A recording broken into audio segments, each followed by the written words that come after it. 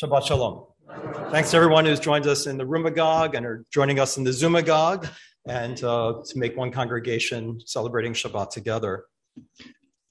My remarks today are not really from my own argument. They are from the argument of the former chair of the Department of Religious Studies at Stanford, my former doctoral advisor, and afterward the immediate past chancellor of the Jewish Theological Seminary, Arnold Eisen. But several of the glosses are mine, but the structure of the argument is his. In his essay in 2015 called Joseph Hanukkah and the Dilemmas of Assimilation, Dr. Eisen writes, ruminations about assimilation come naturally to Jews in North America during the winter holiday season. How much should a parent insist that Hanukkah is part of a public school celebration that gives students a heavy dose of Christmas? How often should one remind store clerks or others who innocently ask our children which gifts they hope to receive from Santa that there are other faiths observed in our communities and other holidays? Intermarried couples are familiar with conversations about having a Christmas tree at home, or going to midnight mass, or allowing their kids to open gifts Christmas morning under the tree, their home or in their cousin's home. The Hanukkah story is the perfect stimulus for such reflections, especially when we read, as some historians do, and today it's common to say, do you know the real story of Hanukkah? And if anyone's opened up any Jewish publication the past 20 years, we all know the real story of Hanukkah because people become enlightened to it when they get older, which is that it is not a story of a miracle, but as in the books of Maccabees, particularly the first and second books of Maccabees, the miracle, the story of Hanukkah is, of course, about zealous Jews who attack assimilating Hellenized Jews who have a hatred for the cosmopolitan Jews. And so their enemy is not only the Hellenizers, but the Jewish Hellenized.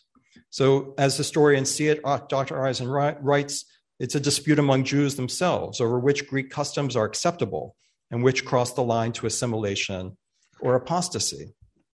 How much distinctiveness should Jews maintain in a society and culture like ours that offers unprecedented opportunity and freedom? How much distinctiveness can we maintain without putting our acceptance in jeopardy? Perhaps the most difficult question, how much distinctiveness can Jews afford to sacrifice without losing Jewish children and grandchildren to the ways and identity of the majority?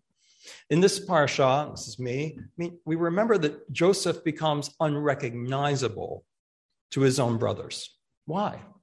Is it the language he uses, the accent that he has for that language? Is it his dress, as is suggested? Is it his facial demeanor, or what kind of beard and facial beard he has? Is it his power? Is it that he seems to be an Egyptian? These are a lot of the questions that I've had growing up with my relatives we think about today. Is it the way we look? Do we not sound like a Jew? Do we not speak the right language? Do we look different? Would our own ancestors recognize us? But do we remember that for all of that, the Egyptians won't eat with Joseph?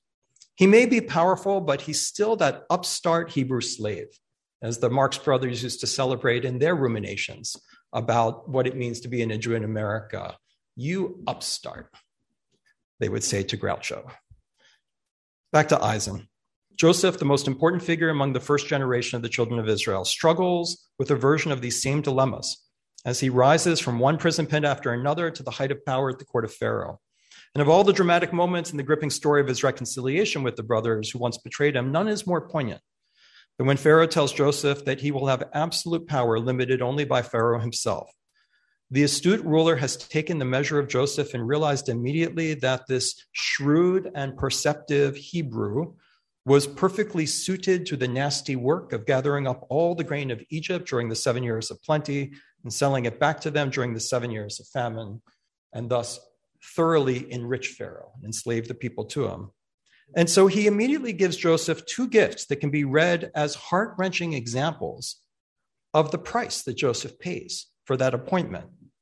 Joseph will have an Egyptian name, Safnat Paneah, sustainer of life. And he will have an Egyptian wife, Asnat, the daughter of the priest Potiphera. How do we read this narrative? Back to me.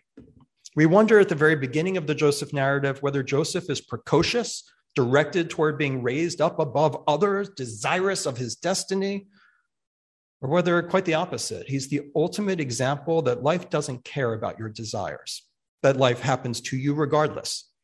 His is a topsy-turvy life of being raised up and thrown down in pits, the ultimate example of someone whose desires don't matter, that his gift and ours to learn from is to manage the effects, doing the best we can in a world in which so much is out of our control, and still live out your mission. And it's a world that tosses a Jew around from elevation to pit to elevation to pit to elevation, as we've experienced in America. Now in Miketz, we again wonder, did Joseph shrewdly seek the power he wields? What element was freely chosen or not? And so we notice, as Eisen directs our attention to, that the text indicates that it was not Joseph who chooses his wife or his name or really his job. Back to Eisen. The story that follows reads differently because of the moves of the king to forcibly integrate Joseph into Egyptian society and culture. Joseph himself testifies to the pain of his situation as the highest outsider of the land in verses 50 through 52. It says, 2 sons were born to him by Asnat, the daughter of Potiphera, the priest of On. All things Joseph has no control of, but notice that he has control over the name of his children. Joseph called the firstborn Manasseh because, quote, God has made me completely forget my hardship and the house of my father. Did he forget the trauma that he experienced in the house of his father? Or has he been distanced from the house of his father? He's trying to bring them all back. And Joseph called the second son Ephraim because, quote, God has made me fertile in the land of my affliction. Egypt is the land of his affliction. I thought he was what we all want. He wants president someday. It's possible. Just Joe Lieberman was the wrong one.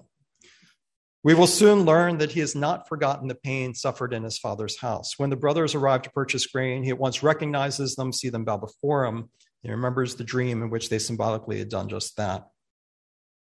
And he wishes, his question, is my father still alive? So it's Pharaoh who changes Joseph's name. It's Pharaoh who chooses Joseph's wife. It's Pharaoh who puts Joseph in charge of a scheme to both save and enslave. It is Pharaoh who has made Joseph unrecognizable to his own kind.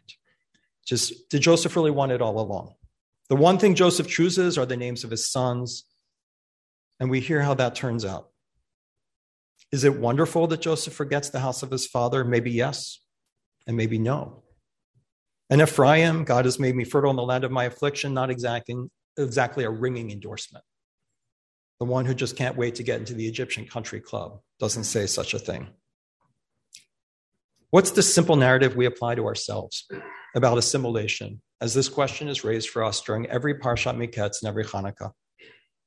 Yep, Jews desired assimilation as the price to succeed in American society.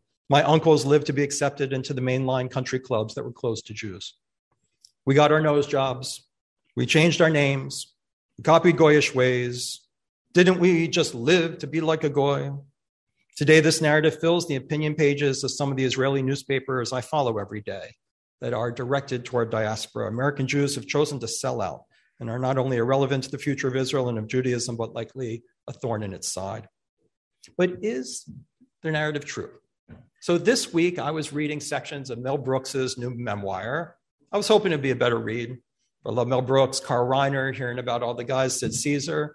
And, the first thing that irritated me is, why did he have to change his name? His name obviously wasn't Mel Brooks. And then I thought back, our name was Cohen. It wasn't Kane, and it got changed. And I think of all the actors who still today, Scarlett Johansson has to be that. Everyone changes their name. And I was so angry about it. They're so anxious to assimilate. And listen to me judging Mel Brooks, Carl Reiner, people who brought Judaism, Borscht Belt humor, who are always known as the Jew, the dirt, Milton Berle, we're going to have that Jewish comic on. It's Lawrence Welk, after all. Do we really need to bring them? I'm here judging that they wanted to assimilate. Did they? Was it the price of admission? Here I am judging those who, these days, everything that you can stream pretty much that's not rated R, actually, I guess half of them are rated R now, are superhero, right, things. And the Marvel universe, they're all created by Jews. A famous article and recent lecture through JTS, Superman was circumcised. They all changed their names. So people don't know that Superman was created, Captain America was created by Jews in the first edition.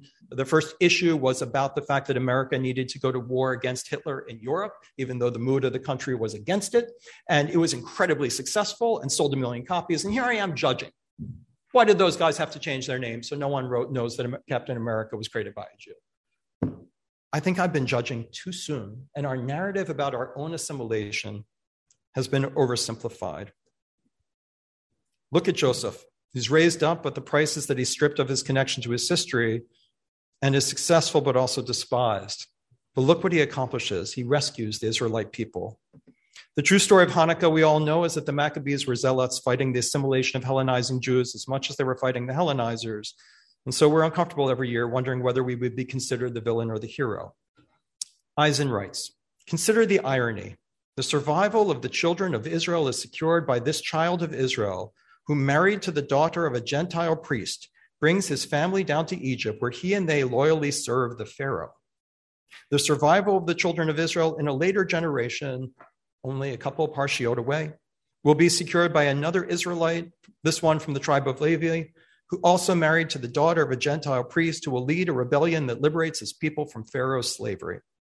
Had Joseph and Moses not been at home in Pharaoh's court, wise in the ways of ministers and kings, skillful at magic arts beyond the capacity of Pharaoh's magicians, and gifted with the right word at the right time, and inside knowledge of the Egyptian society and culture, and had they not, despite all this, retained a strong sense of divine mission and purpose, they would not have been able to perform the redemptive tasks assigned them. We might say, in contemporary terms, that a certain measure of assimilation was required for their success, as was a measure of resistance to assimilation. And contemporary Jews know from experience that the balance is difficult to calibrate correctly. I think I have spent too much time judging myself, and I think we spend too much time in the simplified narrative. We're in the in-between. We are both desperately and beautifully doing Dveikus, cleaving to Torah, cleaving to the mission and connection of the Jewish people to the house of our fathers and mothers and great-grandfathers and great-grandmothers. And yes, we want to be accepted into society, and we have made many compromises, not always chosen to be so. And we are a key part of the Jewish people. And I, for myself, and I know after I've died, I will be forgotten quickly and forever. And I'm proud that I turned my spade, I turned my shovel in conservative Judaism, connecting ourselves to Torah and to Judaism and to Israel, and at the same time being, yes, modern, being knowledgeable in the ways of the court and saving our people. Here on a day that we're also celebrating Marcus, I am just reminded, and I close with a saying, and I don't know where it's from, that when we're a teenager, in our teen years, in our early 20s, we think everyone is thinking about us, and what do they think about us? And then when we reach the age of 40, we realize people really aren't thinking about us. And if they are, I don't care what they're thinking anyway, because I'm comfortable in my own skin. Shabbat shalom.